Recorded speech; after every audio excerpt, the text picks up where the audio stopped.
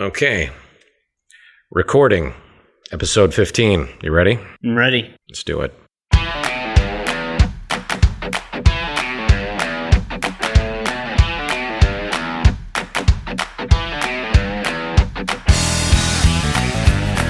Welcome to the Freshman 15, a film discussion podcast where we focus on the freshman works of 15 notable directors. Here's what we do. Each episode we talk about a different freshman film, what's good, what's bad, what themes and stylistics the director went on to use in later films, and what was kicked to the curb.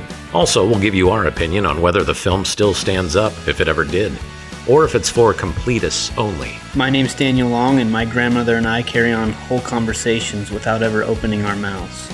And I am Spartacus. Should we get started? Before we get full beast into the movie, the director in question for this, our 15th episode of the Freshman 15. It's a big one. It's a big one. A little bit of house cleaning. Listener feedback on episode 14, which is Errol Morris. We have some. Yeah, if you'll indulge me. Please. This comment came through Facebook, and it's from Melissa, who lives in Washington. Melissa had to say, I went online to see what clips I could find of this movie, and of course she's talking about Gates of Heaven. I have to say I enjoyed what I found. The touching absurdity and study of character makes me want more. You were talking about the doc formula A plus B equals C. Listening to you discuss the film, I thought about high school students I work with who want to be spoon-fed that formula. They don't want to discuss things. They don't want to formulate their own ideas, opinions, and beliefs. They want to be told what to think, tie it up in a neat little bow, the end. It makes me want to rip out the last pages of their short stories. No conclusion for you. And again, that's from Melissa from Washington. Thank you, Melissa, by the way, for writing. Yes, thank you. And what a great comment. Yeah. And I feel like if there's anything to be taken from the films of Errol Morris, it's exactly that, is this culture is moving in a certain way, and, right. And Errol Morris is doing everything in his power to stand up against the wind of that. Yeah, and I like that idea of actually ripping out the last short story pages. Why not? I mean, just because you are left with making sense of it on your own. Yeah. Doing something with the material that you may not have otherwise, which you're right. Errol Morris asks us to participate in that way. You know, what if we just removed the final act of some of these films? You know, yeah, that's a whole different and maybe very unsatisfying experience. But even just recently in our Oscar special, we were talking about Moonlight. Yeah. That ending that you're just like, come on, you just when you're starting to show me and tell me what's going on with this guy. But then here we are struggling and we're discussing in a way that we never would if we would have gotten a more quote unquote complete ending or answer out of it. You become a part of it, and you become a part of the ongoing story that I think it wants to, like these films want to tell. Yeah, and what better thing for film to do? So anyway, thank you again, Melissa, for the comment. We appreciate it. Waiting. Waiting to kill. Waiting to heal. Waiting to die. One by one, the men turned black as we waited for the last snowflake to dissolve.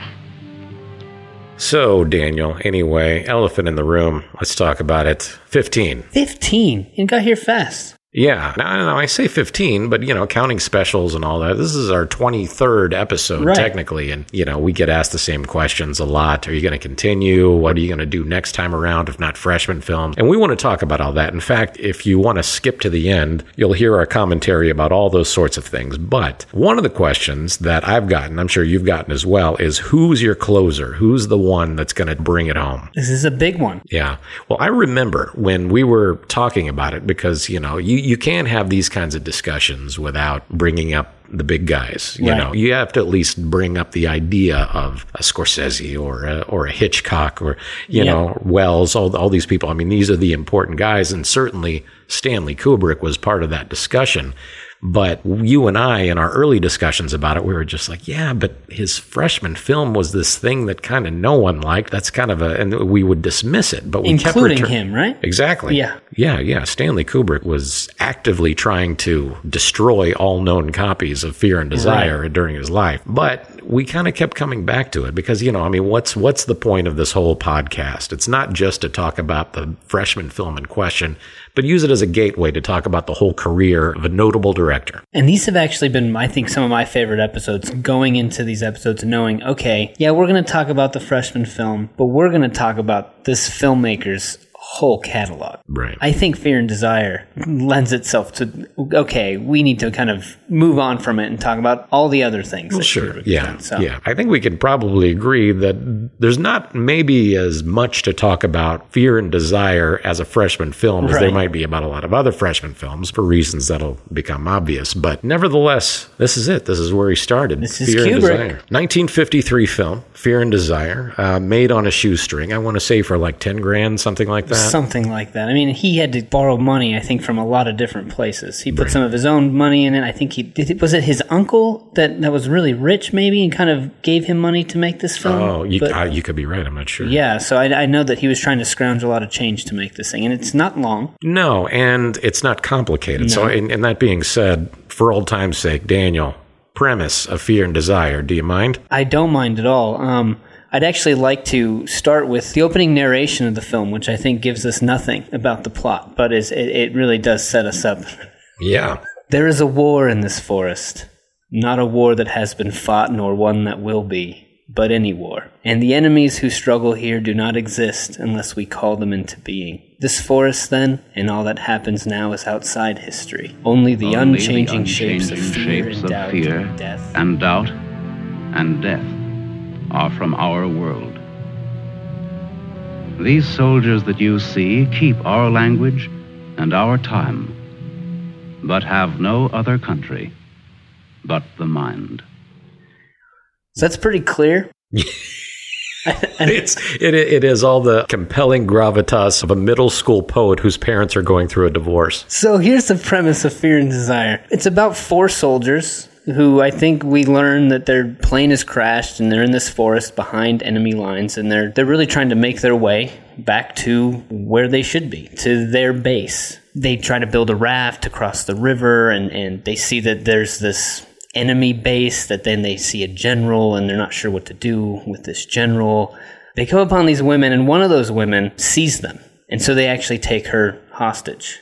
Madness kind of unfolds from here, and it's a downward spiral, and you're not really sure where it's going to go. Yeah. And some will live, some will die, and somehow we have to fight to care. That's it. And really, it reads like a kid who's trying to figure out how to make a film. It really does. Which is what it is. I was surprised by that. We're talking about Kubrick. Yeah. You know his films. I mean, you know what he's done. You know you can't talk about Kubrick without talking about his aesthetic and his style. Well, let me ask you. So when was it, where was it that you first saw Fear and Desire? Okay, so I first saw Fear and Desire about 2 weeks ago because I knew we were prepping for this. Right. And I'd not heard of this movie before. And so I just saw it, and I've seen it twice. Yeah.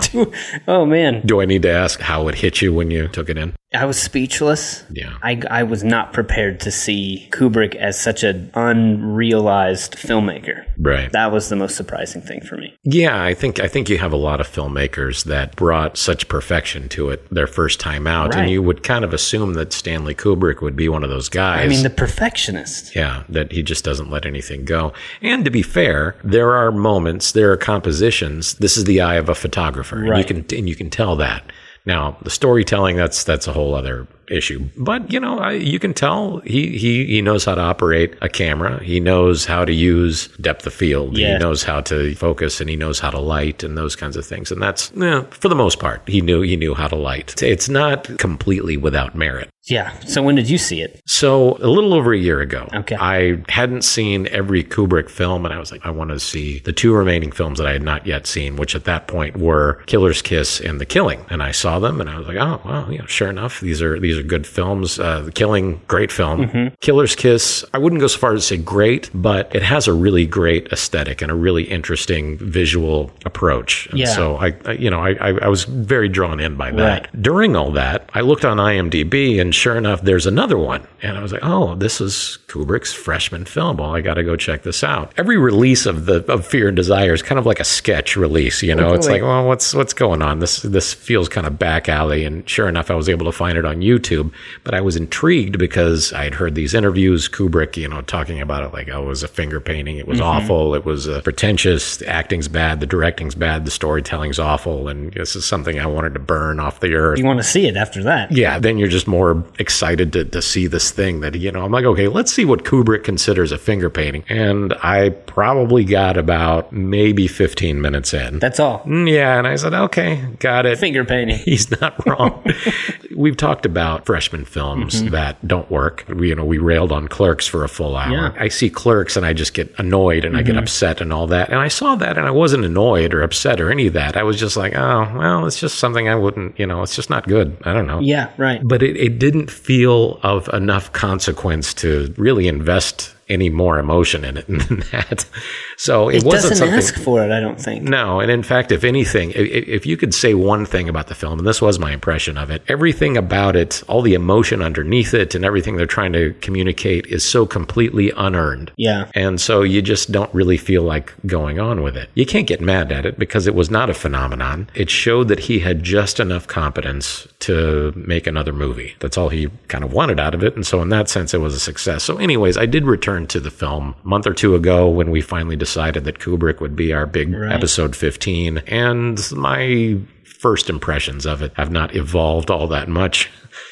But there you have it. It's interesting that you said that hearing Kubrick talk about it, that he named it as pretentious. And I don't think I would have thought of that, but there is that sense of it where you can tell he's trying to do something that he's not succeeding at. Yeah. So everything feels like at a heightened level where you're like, I'm not where this is. Yeah. So I guess that is a little bit of pretense. Well, I think it's because they amp the internal monologues up to 11, like right away, right before there's really any reason for us to think that this is anything other than a boring story. Like I couldn't have been even more than 3 minutes in, and you hear like this overlapping internal monologue of these guys. They're like, what am I going to do? I'm going to die of hunger and I can't die out here. And I was, oh my gosh, what about this guy? The sun's going down. Blame who? I'll blame the Keep them beat it on a string. Lost, I should look around. Getting hungry. What's up? They're all scared. Oh, much is in back of us. So angry. And you're like, oh, just, Yes. slow your roll, buddy. Right. So far, Yeah. all we've seen is your three guys that don't really appear to be in too much peril, just standing in the woods. Right, but that opening narration, you're supposed to feel it right off the bat. It's supposed to have taken you there, and it just doesn't. Yeah, well, but interestingly, his career was in photography. At the time, one of the biggest magazines that showcased great photography was Look magazine, right. Of course, in the 40s and 50s. Kubrick, as a teenager, had his photos published in Look crazy. magazine. Some beautiful photos, incredible Right. work. For him, he felt like this was a natural progression to go into film. He had an eye for setting up shots. Now, the thing that he didn't have an eye for was how this was all going to cut together later. But he's Stanley Kubrick, so everything is just information that's coming in. He's taking in everything.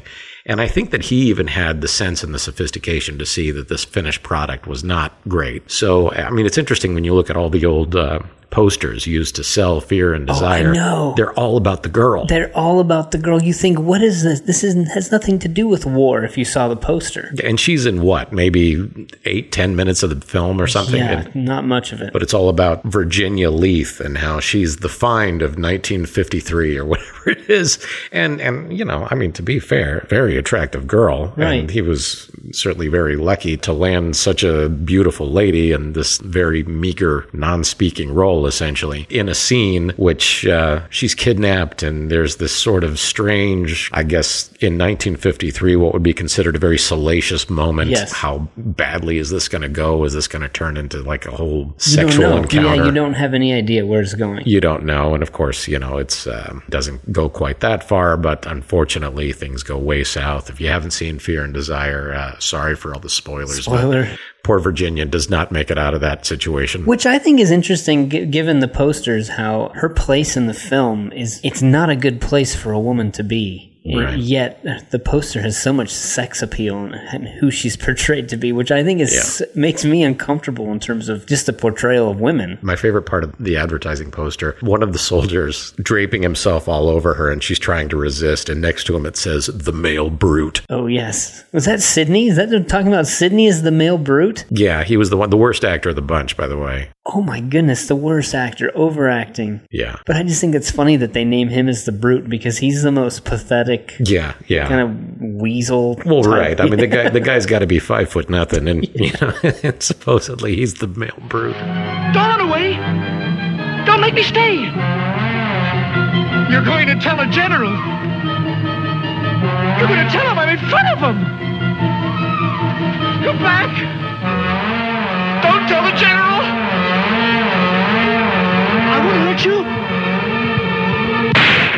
But it leads into an interesting discussion. Now, we can rag on Fear and Desire all day. But let's not. Well, are there things, though, that you saw in Fear and Desire that are building blocks for what Kubrick did later? Thematically, I think absolutely. I saw a few things that he would go on to do in many of his films. A lot of war. There's a lot of war in Kubrick. Yeah, war is if not the topic, at least the setting, the backdrop of, I want to say, either 5 or 6 of his films, of the 13 that he did. So nearly half of his films is essentially a war film. Yeah, and so you have that, but then I think what that allows him to explore, even in this film, this early on, is the idea of madness. Right. Of what kind of drives a person, particularly a man, to this level of insanity, or kind of breaking down to becoming this character who seems, I'd say Sidney, this character who's draping himself all over this woman, he's the one who actually ends up killing the girl. Right. For whatever reason, right? He feels like he's being rejected. I don't know, but I mean, that's something that he will continue to do. Sure. I mean, you look at Private Pile. Right. In a scene that's very earned. The climax in Full Metal Jacket, Private Pile's madness, where he turns the gun on his drill sergeant and eventually, of course, himself. And, there is a sense where you can kind of tell that that's what young Kubrick wanted. Yes. He just didn't know how to get there yet. For sure. You will place that rifle on the deck at your feet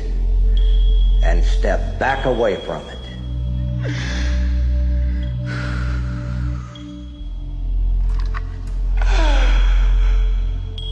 What is your major malfunction, numbnuts? Didn't Mommy and Daddy show you enough attention when you were a child?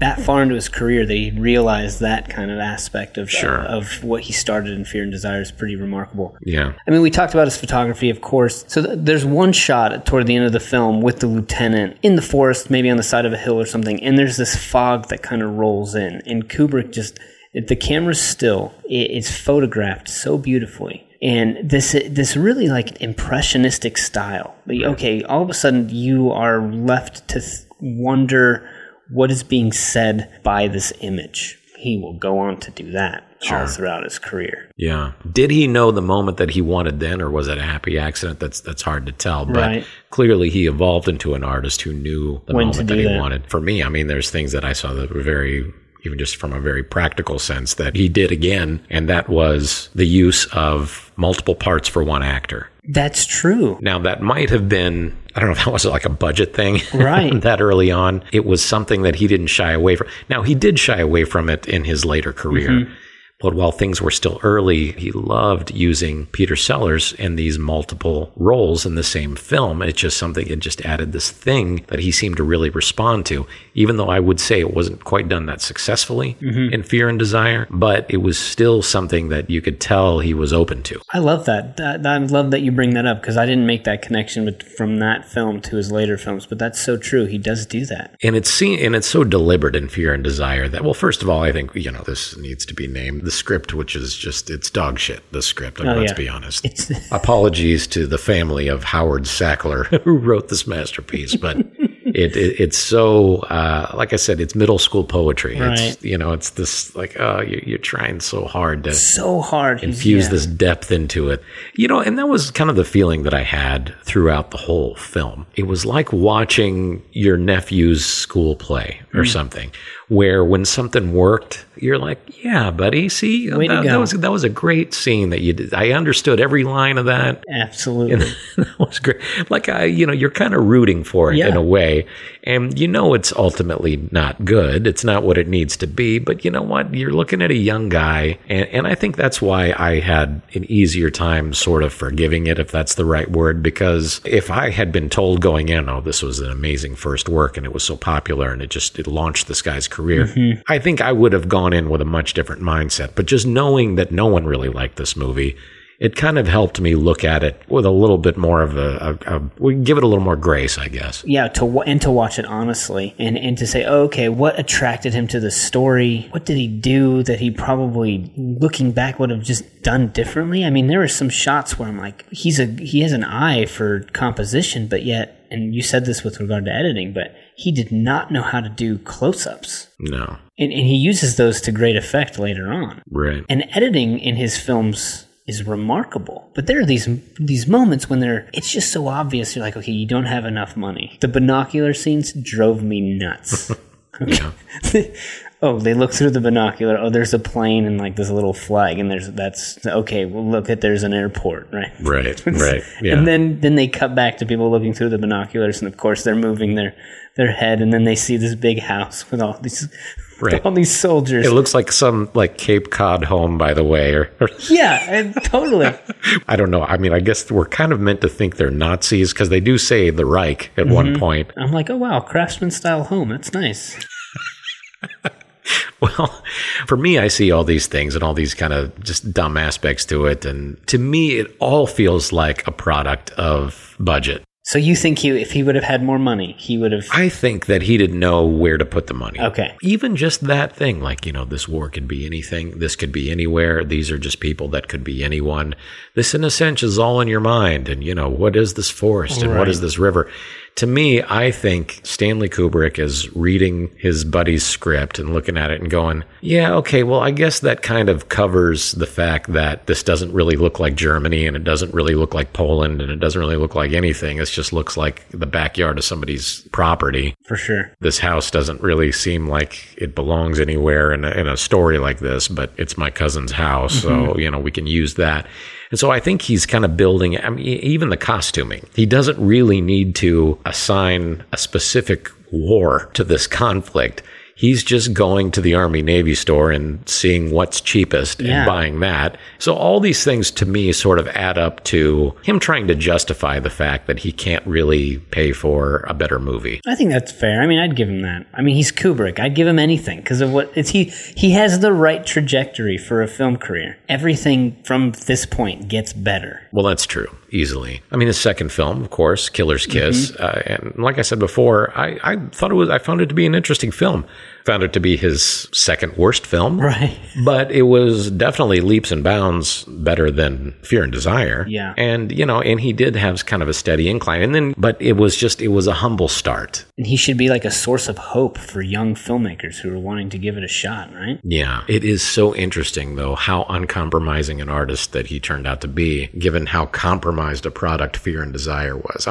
Honestly, if I were Stanley Kubrick, I probably would want everybody to burn copies of that first film too. Which he tried. Yeah. So we've talked a lot about different filmmakers who are, even with Errol Morris, we talked about this idea of subversion, Gates of Heaven, subversive film, which is a strange way to think about a film like that, which is not, which is certainly not an angry film or anything like that, but it was subverting the genre. Yeah. Yeah. When I look at Stanley Kubrick, I feel that, he was subversive, but I think subversive is too lightweight a term for Stanley Kubrick. If I had to classify him, I would say that he's fully into the territory of, we're talking about a dangerous filmmaker. I might even go out on a limb here. I think of all the filmmakers we've talked about so far, Stanley Kubrick is the most dangerous filmmaker that we've discussed. So when you say dangerous, what do you mean by that? I think it's a combination of things. For one, you're talking about a man who has a completely uncompromised aesthetic. Yes. That's important to note. But that's not the only thing that makes someone dangerous. I think the fact that he's combining that aesthetic sense and that talent and that perfectionism with this sort of cultural power. Yeah. He funneled that cultural power into saying, I have the ability, which is something few filmmakers could say, that one man has the ability to change the course of film and then maybe, and I don't know if this is overstating or not, but maybe even change to a degree the course of culture. Yeah. But Stanley Kubrick had that. Great filmmakers have talked about this. Scorsese said it. Spielberg has said it. Many filmmakers that says when a Kubrick film was released, this was an event. And it not just like, oh, this is a big deal. We all want to see this. But this was something that everyone waited for and talked about. What new thing is the Messiah going to show us this time? Right. And when you're talking about someone with that level of power, you know that every single time he's going to, he's not going to flinch, and he's going to turn all of his power towards this artistic, cultural, subversive moment, and he refuses to do anything less. This is a dangerous individual that you're talking about. For sure. And I think that he is known for extensive research in his films. So he would take years. He wouldn't even necessarily know what movie he was going to make next, at least how I understand it. But he would be searching for the films by just doing research in a specific area. So he wanted to make a war film later on, so he started reading different books about war and found one that he wanted to adapt. And he would push the envelope in terms of technology, of needing to create a lens from NASA to be able to shoot scenes that are only lit by candles and Barry Lyndon. I mean, this is what I love about Kubrick. He basically says, okay, I see what people are into right now. They're into this genre. I'm going to try to make the best film in that genre, and at the same time almost subvert that genre. Right. Oh, so people are really into sci-fi films? Okay, I'm going to make 2001. Yeah. Oh, people are really into horror films? Okay, I'm going to make The Shining. Right. He's going to make a piece of art that not only goes against everything that genre has stated before, but he's going to redefine all the films that come after it, setting himself as the bar for what that whole genre could be. I mean, ambitious isn't even the word. That's such balls to be able to approach every single piece like that. I'm sure you've heard that, of course, his great unproduced script, Napoleon. Right. I think I even read something in the last year or so that, finally somebody's going to make Kubrick's Napoleon script. Really? Yeah, I read that, and there was a side of me that was like, okay. I mean, I want to be excited about that. It's very difficult for me to be excited about. To me, that was, for one thing, that's been done. The Kubrick script that's been produced. And of course, AI was the great example of that. And this is not going to be a popular thing to say. I didn't think that was a good film. AI. Yeah. No. I thought it was okay, but I didn't feel like I got the hype behind it all. No. It kind of felt like the flattest, most uninspiring aspects of Steven Spielberg. Very pretty movie, without a doubt. But my feeling with AI was the only interesting 10 minutes of the movie were the final 10 minutes. I was like, okay, finally we're getting somewhere with this is something I want to talk about. But that's where they ended it. And I'm like, you know what? I just don't know that Kubrick would have been satisfied with that. And in fact, even after the script was put together, it was Kubrick's plan to actually give it to Spielberg all along anyway. Oh, it was? Yeah. But I didn't know that. But he wanted to produce it, and so he wanted to be a lot more hands-on with it and that kind of stuff. Well, of course, Kubrick died in 1999, and Steven Spielberg went ahead with it anyway. Would that have been a different film had Kubrick stayed alive? I think it would have. Yeah. But, how different? I don't know. It's a question for the ages, I suppose. I mean, here's a question that I have for you. Is what is the first Kubrick film you saw? Wow, that's a good question. I don't know that I saw a Kubrick film before college. Okay. I want to say it might have been 2001. And that's something I'm actually glad you brought up, because with nearly every Kubrick film, I've had the exact same experience with it, which is my first viewing of it, I didn't care for it. So every one? Not all of them. This is amazing. Yeah. So wait, what is it about? You probably can't distill every experience into one reason, but I remember seeing 2001, and it was all hyped, the whole thing. And I was like, but it's not even good. I mean, it's wow. Yeah, it's like he's going out of his way to annoy me rather than make a film. I remember thinking that. That's amazing. It was so ridiculous. I remember thinking, well, there's some tense moments that I guess that's kind of, he's really playing up that tension. So that's kind of good. But when I returned to 2001 a few years later, I was like, I don't know how I missed all this, which is so rich, just incredible. I remember just actively hating. In fact, there's still, to this day, a review of A Clockwork Orange that I wrote as a very young man, talking about what a terrible movie A Clockwork Orange is. That's crazy. It's true. And I was just, I was a kid, and Amazon.com was new. Wow, I want to read that. It's got to be on there. I think it's still on there, which is embarrassing to me. But, I was talking about I just finished the book, A Clockwork Orange. And, I was like, oh my gosh, it's like he tried to make the movie, but he just put a bunch of dicks all through it. And it's ridiculous. Porcelain dicks. all through it. And I was like, you got to be kidding me. That's just so dumb. And, wow. Just example after example where I'm like, well, what is this? What is that? What is this? And then I would go back for a second view, and that second view was magic, just absolute magic. It's almost like I had to get over the experience of being surprised by it. Once I was no longer surprised by it, I was then ready for it and I could dig into it. I don't know. No, yeah, and I think that you bring up a good point. I think you bring up the point of the way he subverts the genres. I have the sense that I know what to expect. Go, oh, okay, well, yeah, this is going to be... I remember this with Full Metal Jacket, actually. Right.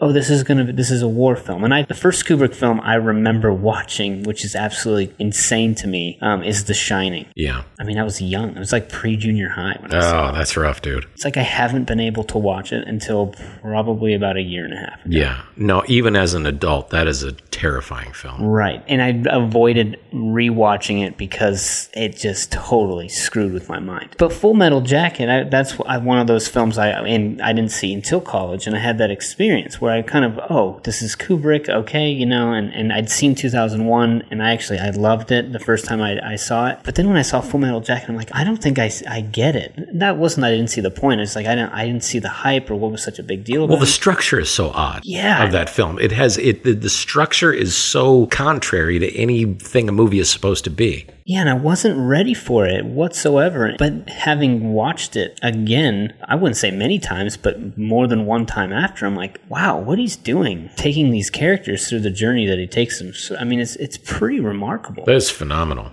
It really is. And at least I didn't get that right away. Yeah. Well, maybe I was resistant to it. I don't know, but yeah. It was either The Shining or Full Metal Jacket was the next one. Probably The Shining, honestly. And I do remember that I was old enough that when I saw The Shining, I did appreciate it the first time out, which is kind of funny looking back, because if any movie should hit you wrong the first time you see it, it should probably be The Shining. But man, what a film. Martin Scorsese said it. He said, it's unfortunate that he only made 12, 13 films.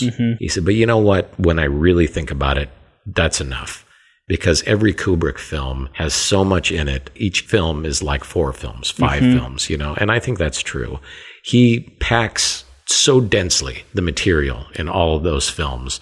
Not just the script, but just visually everything that you're taking in, all the metaphor and all the composition and the light, just everything in it. Just every single frame is so big. That's how it works with him. Yeah, and I think the film that I've seen, and I've come to really like it a lot, but I remember the first few times I'm like, man, I am not getting this, was actually Dr. Strangelove. Yeah. There was so much about it I thought was funny, but I think like the irony and certainly the subversion of what was going on was lost on me the first few times I was watching it. Yeah. Since, I feel like that's the film I actually have come to appreciate more, not necessarily more than the others. My journey with it has changed over time. Yeah, Dr. Strangelove, I think it's safe for me to say that that's the film that turned me into a Kubrick convert. Even without context. Now, you need context. Certainly. But even absent of context, it was so clearly operating on this level that was so much more than any other film that I'd seen that was even vaguely dealing with those kinds of topics.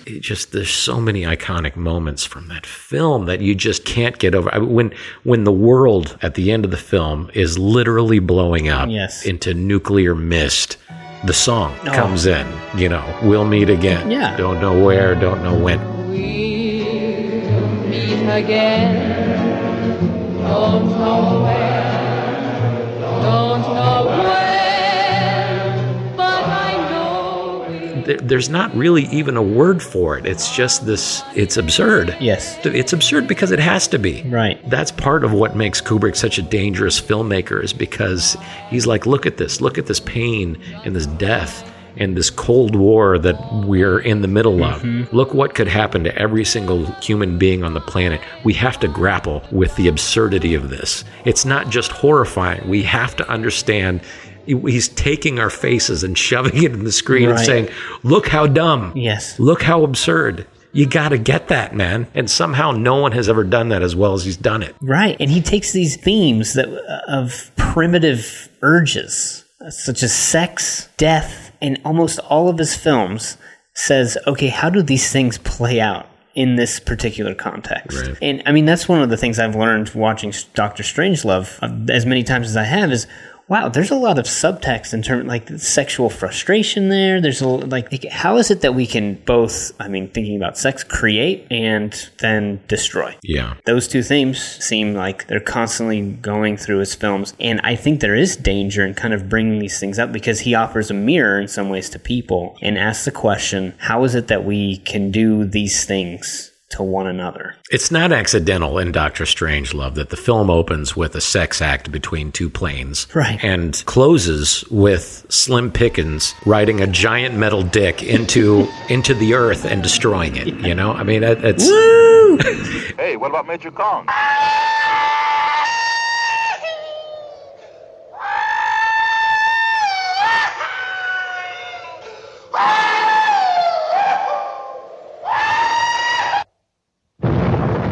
Yeah, I remember even seeing that for the first time and being like, I don't know that I want that to be what I'm watching. Right. But you have to. You chew on it later, and you chew on it over and over and over, and you're like, that's the image that I needed to see about that topic. That's the image that Kubrick needed me to see. That's what it has to be. Yeah. I don't know. Anyway. One of the things I've been wanting to ask, and why I've been excited to have this conversation about Kubrick is because I want to know what your favorite Kubrick movie is. My favorite Kubrick. Well, you know what? And I've mentioned this before because I've gotten this paranoia about not coming up with a full ranking, which is, you know, when we were talking about 13 films, this is, you know, it gets harder and harder. I did it, man. I went all the way. I ranked all 13. All right. What about you? Did you rank them? I ranked them. Oh my gosh, here we go. But full disclosure, there's one film I haven't seen of Kubrick's. Okay. I don't have a good explanation for why, but it's the last film. I haven't seen Eyes Wide Shut. You haven't seen it? No. Well, you know what? A lot of people would say that you didn't miss his best one. Okay. I would say you also didn't miss his worst one, but we've learned that painfully.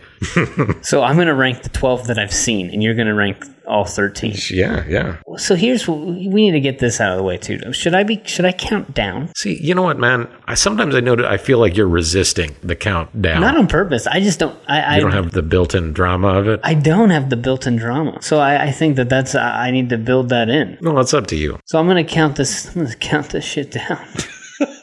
You know what? We should go back and forth. Why not? Oh, wow. Okay, sure. Okay. Okay, well, I will count them down. Okay. And then maybe we can alternate.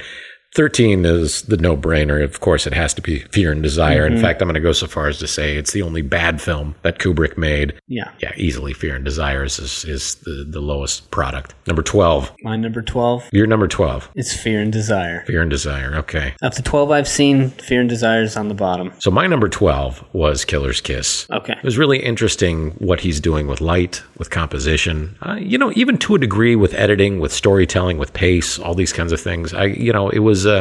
he was coming into his own. He wasn't the full-fledged Kubrick by any stretch. But I appreciated the film. I don't know what else to say. It was interesting. Yeah, so my number 11 is Killer's Kiss. Here's the thing I actually really enjoyed about Killer's Kiss, and especially the difference between Fear and Desire and Killer's Kiss, is I love that we're back in the city, and I love how he uses the architecture. Yeah. Which is something that I think you see throughout the rest of his work, is how he uses architecture. Yeah. And I think it actually really starts in Killer's Kiss. And perspective. Yeah. Which is very interesting. In fact, there's moments that even to me recall the corridors of the Overlook Hotel and those kinds of things. You see them as far back as Killer's Kiss, which is kind of cool. My number 11 is The Killing, which I thought was actually a great film. And it surprised me how great it was because so early in his body of work, it's such a solid little caper. It works on this psychological level, and it's easy to see why The Killing is what kind of started getting him noticed. And it has a sophistication to it that, quite frankly, most of the films that I've seen from that era didn't quite get to. He was a very young guy when he made The Killing, but definitely worth seeing. So my number 10, and this is hard to say, I think now we're getting into the territory where okay, well, ranking Kubrick films is going to be difficult. But my number 10, I actually put Spartacus at 10. Okay. Now, I like Spartacus. To me, he doesn't subvert it as much as I think he would like to. The epic. And let's be honest, he was making someone else's film. He was. I mean, he was a director for hire, sort of, in that. Yeah, and in fact, because this was originally Anthony Mann's film. Oh, I didn't know whose it was, but okay. Anthony Mann exited the project.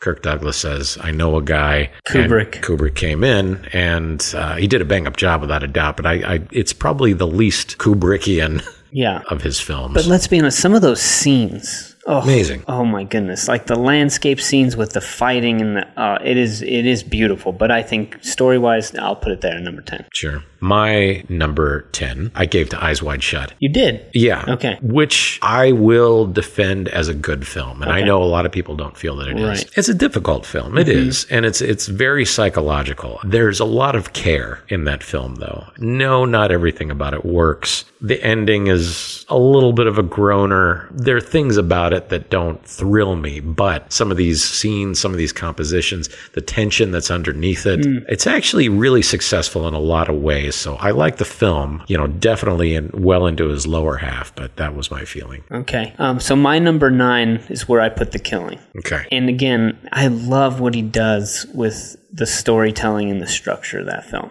I think it's just an incredible way of telling that story. Yeah. Because it's one of those stories that even now, going back to that, that story's been told so many times. Sure. But to know the context, at least in the time that it was made, and to know what he was doing and with structure and trying to tell the story in that way, I'm like, wow, maybe this is where it started, that idea. Yeah. This non-linear idea of storytelling. So it was interesting. It was a subversion of the heist tropes, which I think was a fairly common genre of film, even then, but really, really cool to see Kubrick's take on it. My number 9, I did give to Spartacus. You did, okay. Yeah, a movie that I do like for all the reasons that you say. It doesn't feel like it's completely his, but there are things about it that are just some of the most powerful, iconic. I mean, we even joke at the beginning, but I Am Spartacus is one of the great film moments It's a great moment. in all history. Yeah, it is. But the terrible penalty of crucifixion has been set aside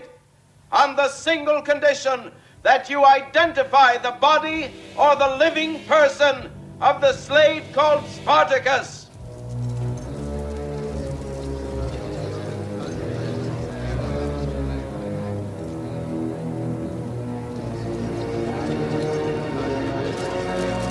I'm Spartacus! I'm Spartacus. I'm Spartacus! I'm Spartacus. I'm Spartacus! I'm Spartacus. I'm Spartacus.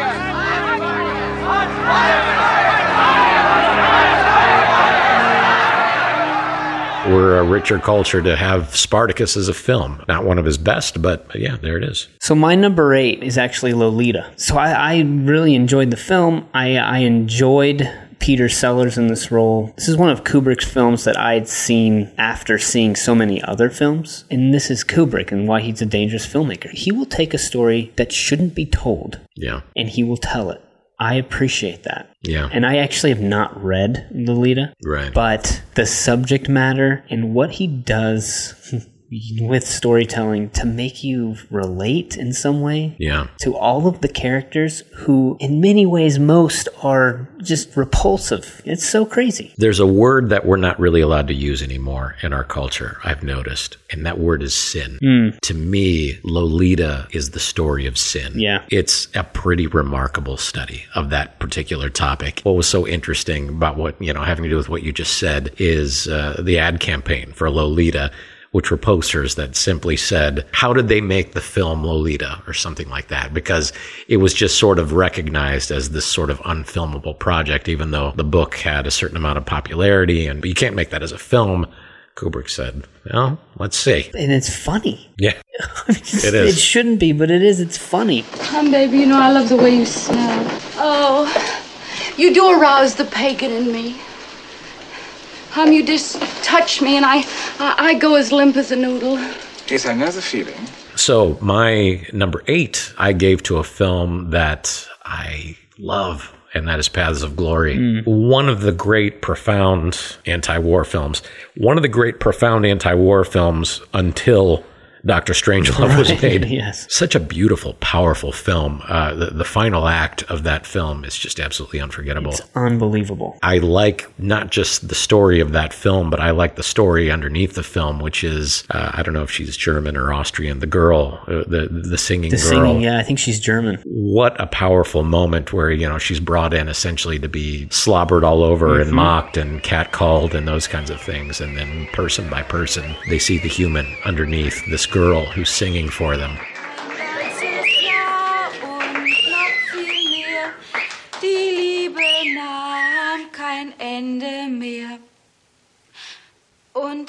man ihm die Botschaft bracht, dass sein Herzliebchen im Sterben lag.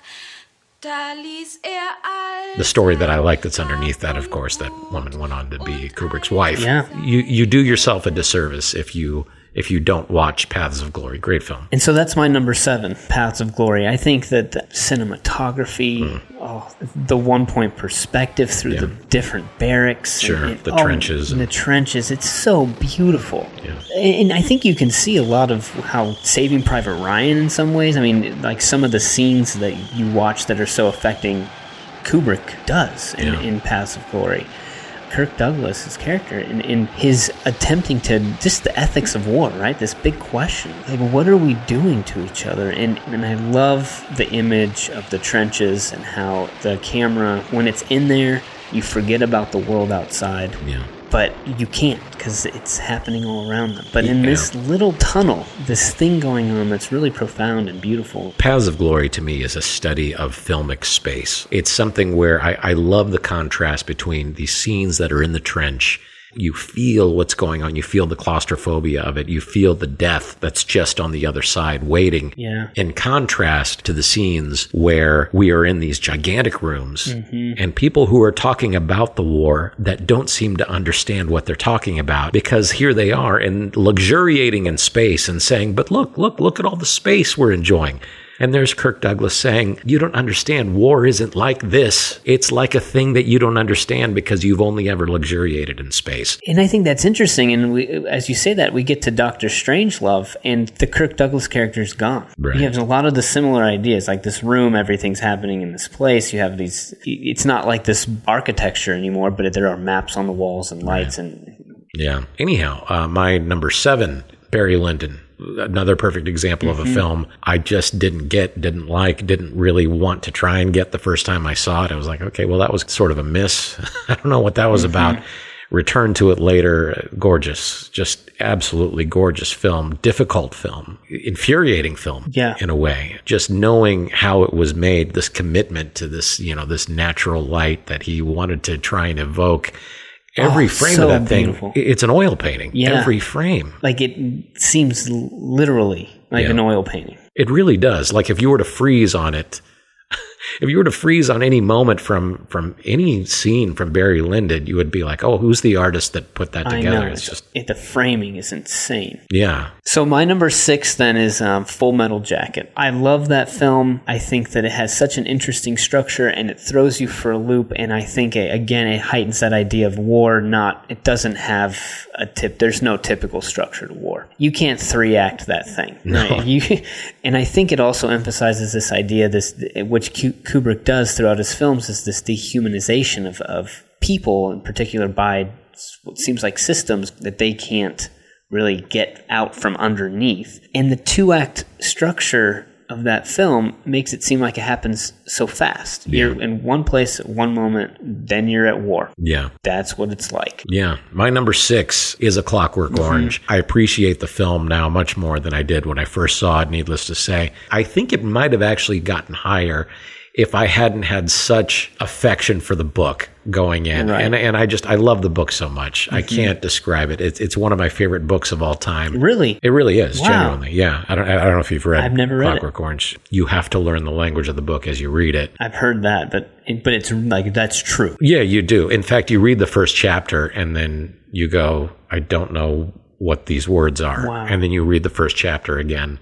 And then you read the first chapter a third time, and then you try out the second chapter. And then you go back and read the whole thing, and you just have to keep smoothing and smoothing and smoothing until you get through the whole book.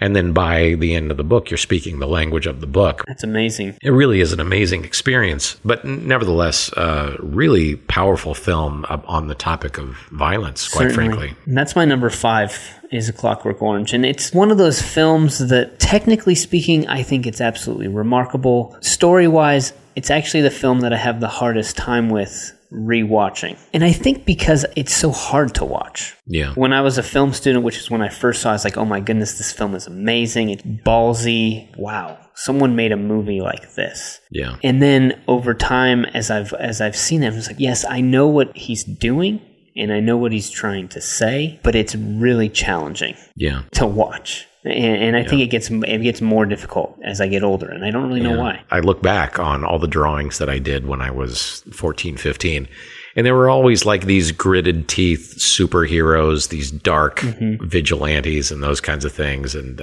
pulling out guns and swords. And it's what you draw when you're a 14-year-old boy. A Clockwork Orange to me is that whole feeling on film. It's that violent, angry, mixed with pathos, this young sort of thing. It's Kubrick's comment on that. Through that lens, I think it's an interesting thing.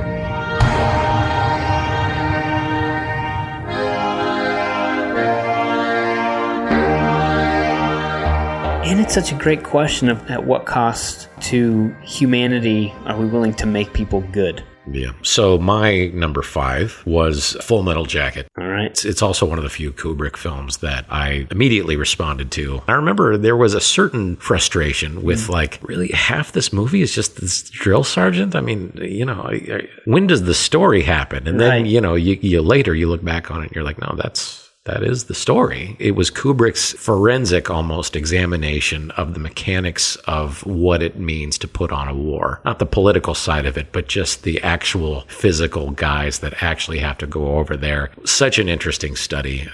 Makes so many interesting statements. I like the fact that Kubrick was, for most of his career, just very much an anti-war filmmaker, but he very consciously was trying to curb that side of things with Full Metal Jacket. Now, I would still say that it was kind of an anti-war film, but that's not really the thrust of it. The thrust of it is, let's not spend as much time protesting it as just trying to understand it. Certainly. I have a lot of appreciation for that. So my number 4 is Barry Lyndon. I think that film is absolutely gorgeous. I mean, every frame is composed in such a specific way. You see everything. Yeah. I mean, even if there are 30 people in a scene, everything is choreographed and composed in such a way that there is no one hidden. Right. I think that tells the story of Barry Lyndon. People are actually hidden from him. He's so narcissistic. He's so selfish that he can't really see other people. But we, through Kubrick's lens, can. And I love that. Yeah. So my number 4, to me, it's got to be high on the list because it's just one of my favorites, and that is actually Lolita. I love Lolita so much. I love it more every time I see it. To me, this movie absolutely soars. Lolita was the moment that Kubrick said, no more fear, no more anything. I am that guy. I'm the dangerous filmmaker you need to hide your kids from. And he made a film so human and so accessible about even here in 2017, such a taboo topic. Absolutely. What he was able to do with James Mason in that role, who other than James Mason could have played that part? It was just so perfect because even that casting was such a subversion. When you think about the sort of roles that James Mason typically was in, whatever the case, the statements that it makes, that whole sense of, we're talking about adults having sexual relationships with children and that kind of stuff. And that's horrible and that's horrifying. Let's push through that and let's find out what else it is. Right. And let's find out what's underneath that has something to say to who we are as a culture, as a society. That discussion is one worth having. And I feel like Kubrick, maybe even still, is one of the only filmmakers now in the grave who's willing to have that discussion. But anyway, I love Lolita so much. I can't say enough good about it. So my number 3 is Dr. Strangelove. It's one of those films I love more every time I watch it, and I get more of it. The photography of it is just so amazing, but to such great effect, and the fact that it's black and white, and we're talking about this topic that should be actually so black and white, but it's not to any of these people in this room where they're trying to discuss what they're going to do. Right. Yeah. Amazing. Number 3, Dr. Strangelove. Okay. And that was hard for me because I want Dr. Strangelove to be number 1 because I love the movie at a level that I can't even express. I've led film groups where I've said, okay, before we all leave, we need to watch Dr. Strangelove because I don't want to have relationships in my life with people that haven't seen this film. Right. It's too good and it's too important and it's too right and it's too funny and it's so ahead of its time. Yeah. Everything about it is just so, my goodness, what a hilarious film. Peter Sellers in that movie, I laugh like an idiot every time. He's unbelievable. He's unreal, but just every single thing. George C. Scott, incredible, hilarious, fantastic. Sterling Hayden, fantastic job. Just down to the last detail. Dr. Strangelove is a movie it's an essential film. It is. Okay, so my number 2, this is crazy. It's hard to, but my number 2 is 2001. Yeah. Meaning The Shining's my number 1. Yeah. I love 2001. I love the beauty. I love the color. I love the ideas and what it's attempting to explore about people, about technology, and how the technology seems to be more adept at emotion than the people in the actual film. Right. That's a crazy, cool subversion in the music. But really, The Shining, for me, takes the cake because it was just a horror movie. Mm-hmm. And why it's my number 1 is because it transcends that. It's about horror, but not horror in the sense of who's going to jump out. No, it's like what's going on in someone's mind. Yeah. What's possible in the heart, in the mind of someone when they're pushed to the brink of crisis. Yeah. Struggling with who they are and identity. And I mean, I love The Shining so much, and I love how Kubrick uses all of what's possible in cinema to tell that story. What should be done with him?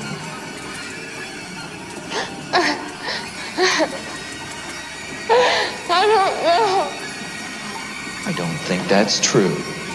I think you have some very definite ideas about what should be done with Danny, and I'd like to know what they are. Well, I think maybe he should be taken to a doctor. You think maybe he should be taken to a doctor? Yes. When do you think maybe he should be taken to a doctor? As soon as possible. As soon as possible. Jack. My number 2 is The Shining. Potentially his most layered film. That thing is an unending onion. It's just, you can peel it, you can peel it, you can peel it. There's more. Every performance, just every composition, every color, everything points to something. Mm-hmm. I don't know if you saw this Room 237. I haven't seen it yet. Okay. I know a lot of the different theories that are kind of raised from it, but if I'm being completely honest, I found the film tedious. Okay. I did not care for Room 237. I thought it was more annoying than anything else. All right. Because I felt like it actually sucked enjoyment out of The Shining rather than kind of added to the intrigue of it. If you like Room 237, the documentary about The Shining, then go with God. But the film, though, The Shining, one of the things that I appreciate the most about it is there is a line in between the real and the mental state, but you never know where it is. You don't. Every single time I've seen The Shining, and at this point I've seen it a lot of times because I love the film, I change my mind about where that line is. Like, okay, well, what about that scene? Yes. Is this in his head? What about that scene? Is his drive to the Overlook? Is that in his? And just you can watch the film in so many different ways. And every single way that you watch it, it works. Kubrick is this master of color, of composition, of tension, these lingering cuts that they go on and on and on. I pause it actually every time I see the film, the scene with Nicholson in the red bathroom. You can just sit and stare at a still of that scene and be like, this is enough. I know, for me. It's so true. Mr. Grady, you were the caretaker here.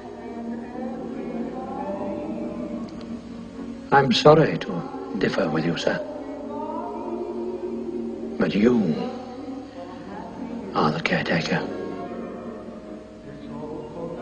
You've always been the caretaker. I should know, sir. I've always been here. Anyhow, my number 1, it has to go to 2001. It's a cool place to have it, considering what you said earlier about it. Yeah, I've heard it said, and this is a hard thing to argue with, the most important cut in the history of film is the cut from the bone to the space station. It's the most consequential scene transition in the history of movies. Wow. Now, who's to say? And I'm sure you could argue that. But to me, I think that there's some truth to that. No, for sure. It's Kubrick saying, this is who people are, and this is who we've become, and this is who we're becoming, and this is what it's all leading to. This is where it's all taking us. This is where it has taken us. It's just he's saying 1,000 enormous statements about humanity as a whole with one cut, a bone turning into a space station. And it's done in silence. It's not like there's, we can all hum the theme to 2001. It was one of the most powerful scores of all time. But that particular moment just kind of takes place in this kind of silent, airy nothing. There's no sound design. There's anything. There's just a very simple cut. And in that cut is the story of the planet Earth. Yeah. And of course, it goes on and on and on for then, I'm haunted by Hal singing Daisy as it fades out and dies. And I can sing it for you. I'd like to hear it, Hal. Sing it for me. Daisy, Daisy, give me your answer, do. I'm half crazy, all for the love of you. It won't be a stylish marriage. I can't afford a carriage, but you look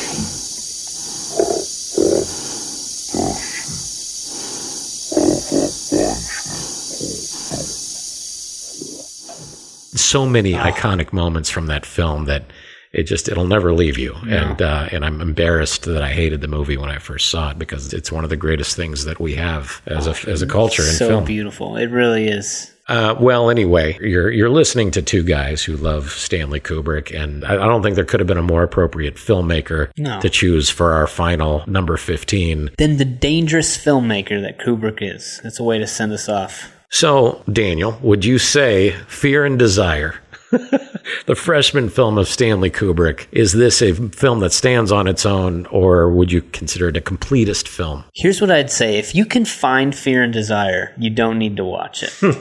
I do think it's for completists only. I don't think that you need to see it. You have too many other films, Kubrick films, you need to watch. Yeah. I mean, how would you answer that question? I think the definition of completist is Fear and Desire. Yeah. In fact, I think it fits that definition better than any film we've talked about. Yeah, that's true. Because it's not like you're saying, oh, it's just terrible and it'll make you mad, or, oh, it was important, but, was it good? It's not THX, and it's not Clerks, and it's not American Beauty. It's not any of those things.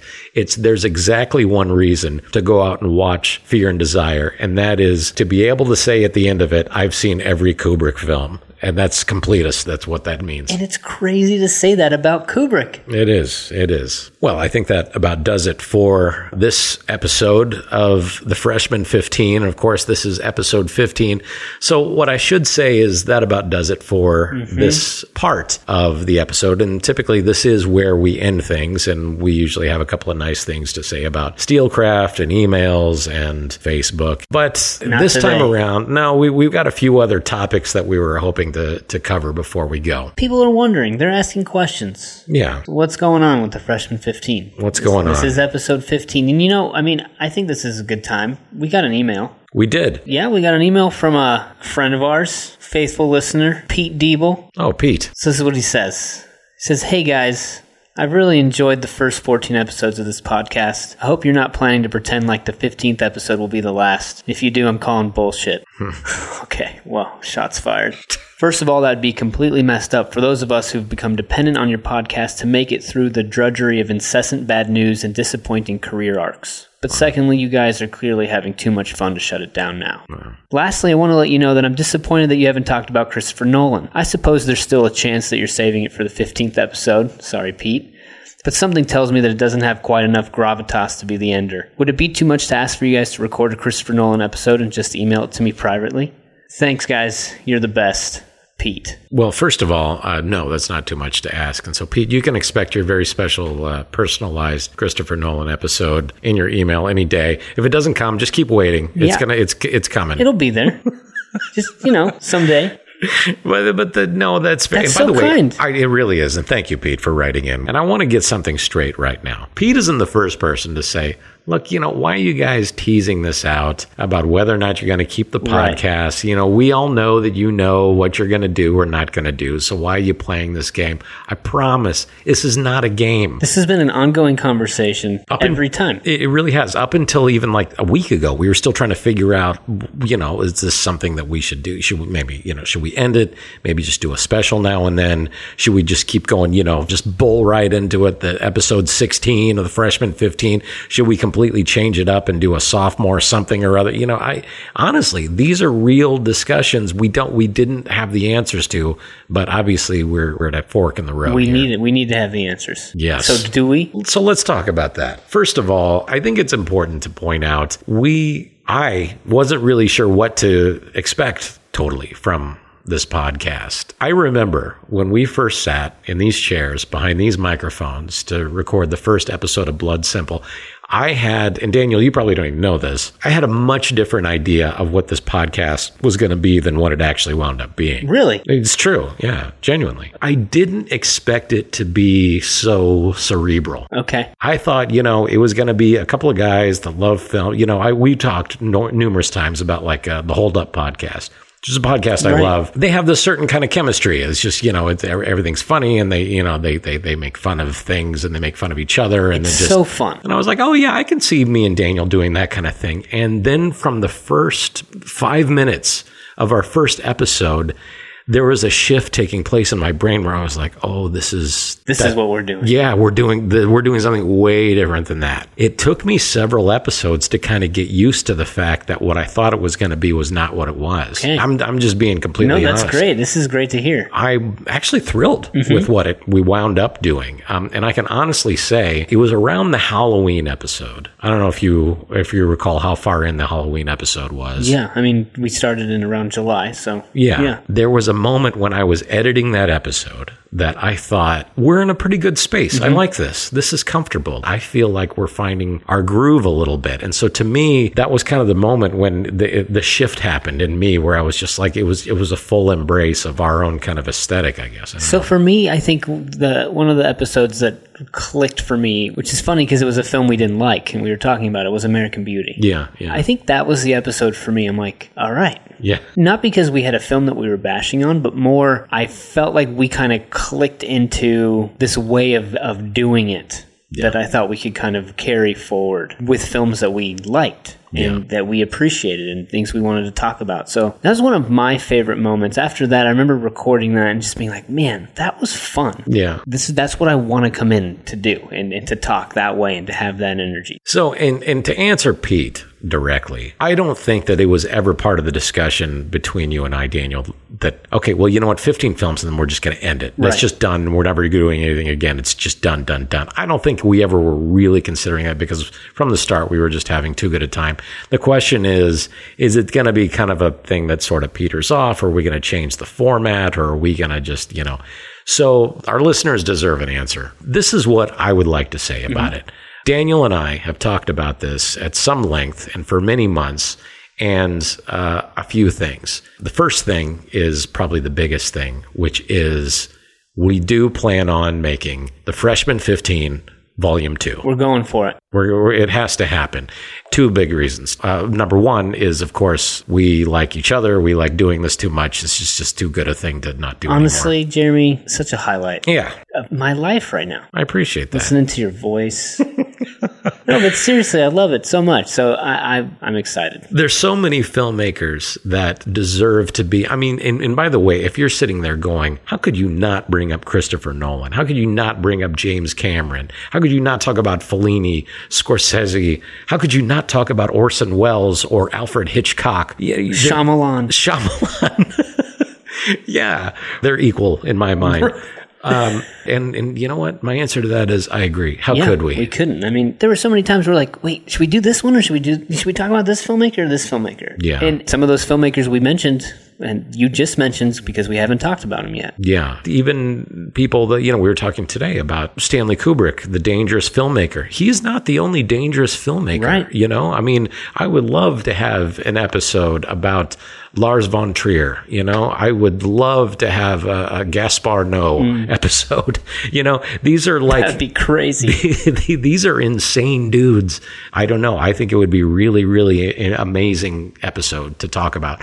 But that being said, this podcast, it's not easy to put together. No. It takes some time. There's a lot of editorial that goes into it. The actual time that we sit here behind these mics, that's probably the tiniest part of the time that goes into it. Of course, there's watching the movies. Right. There's the research that we both put into it.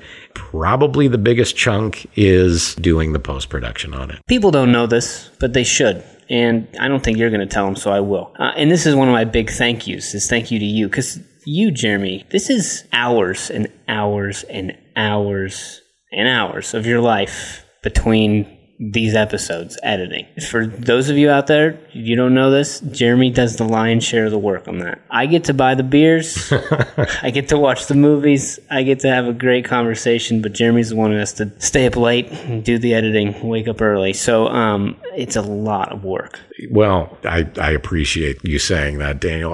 You're not wrong. It is an awful lot of effort and a lot of time.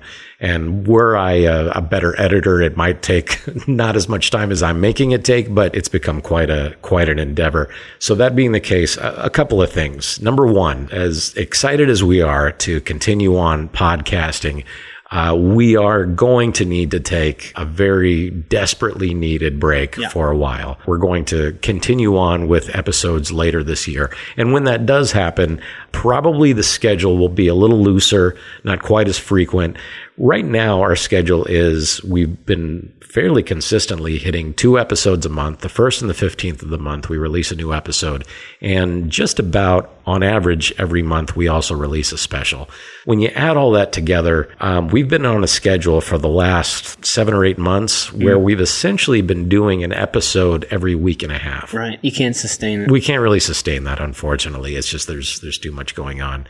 But that being said, I think there's also things that we want to do. We want to play with the format a little. We've been talking about some different ideas. I mean, the Oscar special, I think, was a great example of just how fun that was to kind of change up the format for that. Yeah. Invite someone in, have a conversation. I don't know what that would look like or even if we could do that, but certainly that's in my mind. It's like, wow, that'd be fun to try. Sure. Is that in the form of directors of freshman films? We would love to get people who have made their own films to talk with them about that kind of experience. That's something that we'd love to hear your feedback on. But the idea is we're both creative individuals. We don't want to stay stagnant. We love producing content. What form is that going to take? That's something that we're still talking about. All we know is we have a podcast called The Freshman 15. I think it would be kind of silly to just not do any more episodes. Right, and we have to. Yeah. And this is one of the beautiful things is we get a lot of feedback, whether if it's in the form of on Facebook or through email or even people whom we talk to and know. They're so encouraging of it, not just because they know us, but they're actually grateful for it. I mean, I hear people say all the time that they've thought differently about filmmakers or films because of conversations that we've had. Yeah. And that's cool. It's more than cool. That's way more than I'd hoped, honestly. Yeah. Where I work, there's a woman. She's a temp. And she listens to our episodes while she does data entry at my office. Every so often I'll tap her on the shoulder and I'll ask her something. And she always says, "Oh, this is so weird. You're asking me something in one ear and then you're telling me about Strictly Ballroom in the other ear." And I was like, "Oh, that's really good." And she mentioned to me one day, me and my husband were talking about this. We need to watch better films. I was like, okay. And she says, "No, I mean it. There's such good things. There's such great art in the world to enjoy. Right. It's possible to do it if you're more intentional about it. And listening to your podcast has told me that this is something that I need to do." And to me, there's no better thing. Right. For sure. That's it. This podcast is a success because of Brooke. And when I think about Brooke, I think I'm glad I do this. Yeah. It's a great thing. So great. You know, that being said, by the way, I hope you won't mind a little bit of indulgence. There's some people that I think that it's really, really important to acknowledge. We need to thank them. It's true. The first, as you've already mentioned, the people that we want to thank, you know, really more than anyone else is just the listeners. If you're tuning in, particularly if you're tuning in regularly, thank you. Yeah. It means a lot to us. We don't have analytics on who you are or where you are or any of that kind of stuff, but we see the number of people and generally what parts of the world that they're from. And whenever I look at it, my heart grows. I know. Because it's just so fantastic. And it makes it so much bigger than just the two of us sitting in front of microphones talking about movies that we love. I don't know, to engage a larger conversation, that means so much to me. Those of you who have given us feedback and written us notes on Facebook or on email, including people that we know in our lives that just walk up to us and say, you know, I've been listening to the podcast and I really appreciate it. Thank you for interacting. Some regulars, Nate Dunleavy, John Nelson, you've had multiple comments over the episodes about things. We really appreciate it. Anyone whose note that we've ever read, and especially anyone whose note that we haven't read, it means a terrific amount to us. And I want to thank those who've gone on to iTunes and have rated us. Big deal. That is a big deal. Yeah. I mean, I've gone on there and I've seen some of the comments and the ratings, and I've been very grateful that people have done that. Anyone who's promoted us in any way, whether it's on your Facebook wall or on Instagram, or even if you've just walked up to somebody else and said, hey, I was listening to this podcast. It's called The Freshman 15. These guys are kind of smart and funny and, you know, they talk about films. If you've done that ever in your life, thank you. You're a fucking champ. Yeah, you're amazing. You're the exact kind of person that we need more of in the world. We literally need more of those. Okay, but a few specifics. A good friend of ours, Randy Baranowski, he showed us how to work a soundboard. I mean, he came in the very beginning. It was really, really cool. He came around the American Beauty episode, and all of a sudden, our episodes sounded twice as good just because he said, look, you can plug this into that, and it actually works. Yep. So thank you, Randy. The Hold Up podcast. Yes. You guys didn't realize that you were inspiring another film podcast across town, but you were. John Nelson in particular. You never hesitate to like us, to talk about us, to promote us. In every way, you're an awesome possum. Yeah, that's awesome. Big thank you. If you heard our Oscar special, you already know Jeff Jensen. He's the smartest guy we know. Seriously. If you don't read his material on Entertainment Weekly, you should. It's as smart as you would imagine. I mean, he elevated that conversation. It was really, really great. Yeah, it was awesome. Jeff was a listener from the beginning, and the fact that he regularly promotes us, it's a big deal. Jeff, thank you. He's the best. You are really the best. Okay, so this one's a little more personal. In the 8 months that this podcast has been going, my wife and I, we campaigned for Hillary Clinton. We traveled in France and Great Britain, and as of late fall, we completed our certification and we became foster parents. And all of this while both of us worked full-time jobs. I don't say that to try and impress anybody, but rather to point out that through it all, my wife never once complained or objected to my treating this podcast as a priority. Many's the night she's fed and tucked in our little house guest on our own because I had to pull a late night editing an episode. Instead of grumbling or rolling her eyes, she shared every episode on social media the morning it came out and told me how great each one is. Anyway, Carrie Bear, thank you. I know sometimes it doesn't seem like it, but I truly do love you even more than films. Yes, it's two guys in a room recording, but not represented in this room are the 3 kids between us who need to be put to bed, who need to be taken care of when we're watching films or when you're editing. Or from day one, Jeremy, when I told Mandy about this idea, I have this thing where I can kind of get a little bit self-conscious. I'm like, yeah, this sounds fun. This sounds like a great idea. I don't know if it'd be something I'd be good at or whatever. And Mandy is always saying, Daniel, do it. You need to do it. Yeah. You love this, and I want you to do it. And she said multiple times, Daniel, I will do what it takes to make this happen. Wow. She is feeding the kids. She's putting my boys to sleep and holding down the fort. So I'm really grateful. Mandy, I love you. Grateful for you. Thank you for supporting me, for supporting us, for supporting this podcast, and for being interested in it. One last thank you. Probably, honestly, it's the most important thank you. In April 2016, I wrote this as a text message. Possible podcast idea, The Freshman 15. We pick 15 films and dedicate an episode to each. The thing is, they're all first-time directorial efforts, so episodes might include Blood Simple, Hard 8, Bottle Rocket, even Citizen Kane is technically fair game. We discuss what worked, what didn't, what seems to be embryonic ideas and techniques that showed up later, more mature work. It's one idea. So I remember that text message. That was the text, and that was 11 months ago. The person that I want to thank the most is my partner in crime, Daniel Long. Somebody asked me recently whether you and I, Daniel, had become better friends through this experience. And I realized when they asked that sure, of course we had. Right. But what I didn't expect when we started was for you to become one of my most important and essential relationships.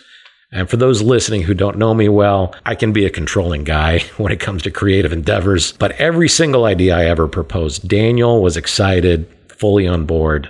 Trust me, I know no one wants to hear me gush about this, but I'd be remiss if I didn't say that this podcast is the kind of thing I'd listen to, even if I weren't co-hosting, because one of my favorite things in the world is hearing Daniel Long talk about film. So that is the truth. So thank you, Daniel. No, that means a lot, because when I sit here, and this is true, from day one, I thought, oh shit, what am I doing here? Because listening to you talk about films, I just see things in a way that I haven't before. And we've talked about this. And one of the beautiful things about you, Jeremy, one of the things I sing your praises about all the time, not that you see it as a flaw, but you're constantly apologizing for it. Okay, I don't want to over-direct this, or I don't want to control this. You tell me that all the time. But it's something I'm grateful for. This was our idea. You've continued to take it into places where I want to go. You're a technical guy, and you look at films that way. I'm a feeler, and I feel films, which is why I think this makes for great conversation. Yeah, I'm grateful for that insight, but honestly, I look forward to the conversations that people don't get to hear. Yeah. And we open up our beers and we talk about our lives. I am often someone who can listen to others pretty well, but I don't know if I have a lot of people who I let listen to me. And I think that you're one of those people. So thank you, Jeremy Bear. Well, thank you. That means a lot. This is one of my favorite things that I do now. Thank you for joining me, Daniel. Thank you for joining us, listeners. Yes. We appreciate it. The only other thing that I wanted to mention before we sign off is, yes, we're going to be taking some time off, but don't despair. We fully intend on dropping a special on you here and there. We're going to give ourselves reason to record. Why not? To watch movies and to talk about them. That's right. And in fact, that's one of the reasons I actually was looking forward to taking a little time off, because there are films that I've been wanting to get into that have nothing to do with this podcast that I haven't had time for. So Clerks too. So look forward to that. We've had other opportunities presented to us, to live podcast from venues, to guest on other podcasts and those kinds of things, all things that we're really, really excited about. Needless to say, you've not heard The Last of Us. Nope. Take heart. We genuinely, sincerely want to thank you for listening, not just to this episode, but for listening to us for the last 8 months, honestly. You've journeyed with us, and I mean, I just can't thank people enough for it. Yeah, we're two guys who love film, and that's the point of the whole thing. And you're someone who likes listening to, talking about, taking in film, and we love you for that. So thank you. Well, I think that's really all we have to say for this 15th very special episode of the Freshman 15. We want to thank you for joining us for a little while. That's it for us. I'm Jeremy Bear. And I'm Daniel Long. We'll talk to you again soon. Bye.